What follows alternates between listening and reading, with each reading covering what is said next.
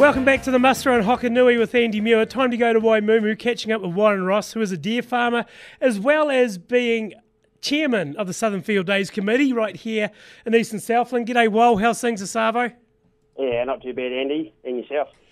Oh, it's warm in the studio, I won't lie, but it's pretty bitterly cold outside. We've had a few winds going through.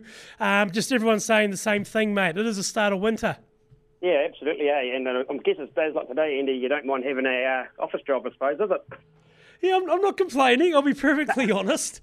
How are you guys faring there? Obviously, everything well into winter mode now? Yeah, absolutely. Everything's under winter mode. Everything's, you sort of stay away from them as much as you can, but you still got to go feed them. They've all got shelter and food and baleage and shelter and so forth. So it's, as we said just a minute ago, it's winter, isn't it? So. 100. Hey, when you're looking at the situation on farm at the moment, and we've talked with a few people since we spoke to you last time, the situation's changed quite a bit.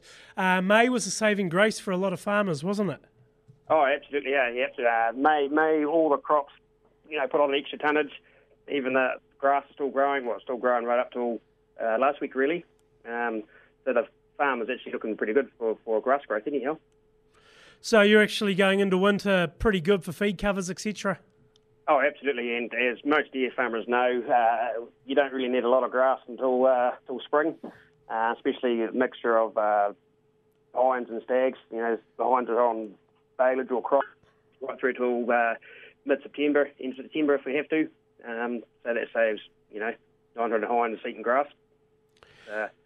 You can go in the winter actually reasonably bare, but okay, and come out the other end all right. So pretty good. You got through the killing season all right with the cattle you had on board, etc. Talking to you last time, there was issues there. How did it all turn up? We've killed some more, and still got more to go. It turns out we're going to keep the fat steers through till mid-July now. Actually, there's a sort of a midwinter contract out, and it's reasonably good. So we've decided to keep a few through to them now. So. And that's what a few people have decided to do by the sounds of it, while hang on to things for a bit longer if their crops have picked up by 1-2 extra tonne, like you alluded to before. They can actually carry things through and get onto these winter contracts and actually be recompensated better than what it was going to be. So in a way, it's turned out into a bit of a positive, all things considered, hasn't it? Well, absolutely, yeah. And the meat companies probably need to do that, so us beef farmers, if they want us to carry animals through to, August, September, they're actually going to have to pay us to do it, so to speak. Exactly. Yeah. You need to dangle the carrot in the off-season, though, for something at the other end, don't you? Yeah, absolutely. Now, of course, Chairman of Southern Field Days, the big shed out there. How's it all been going? Yeah, not too bad. We've actually had a few events out there in the last little while.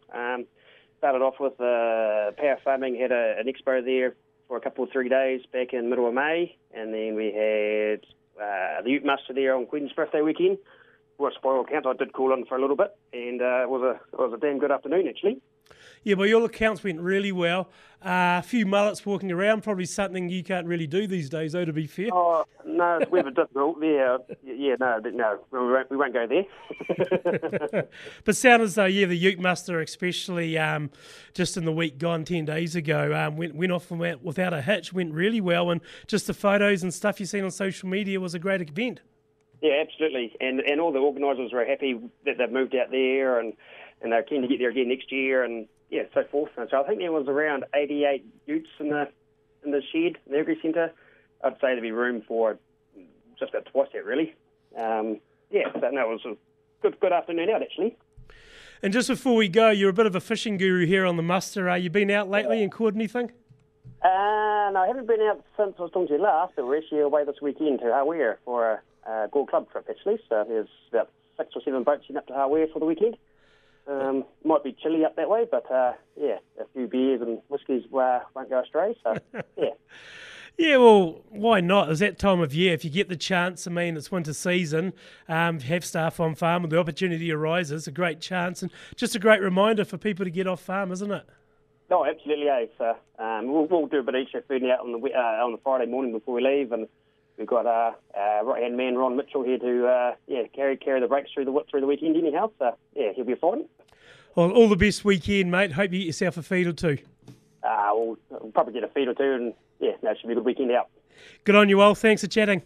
No, good as gold. Warren Ross there. He is chairman of Southern Field Days Committee, but as well he is a farmer up there at Waimea. We always get to get his insights. Loves his fishing and he loves his whiskey, does young Wal. Up next on the muster to wrap the hour from Environment Southland, Alex Tibbs-Straney.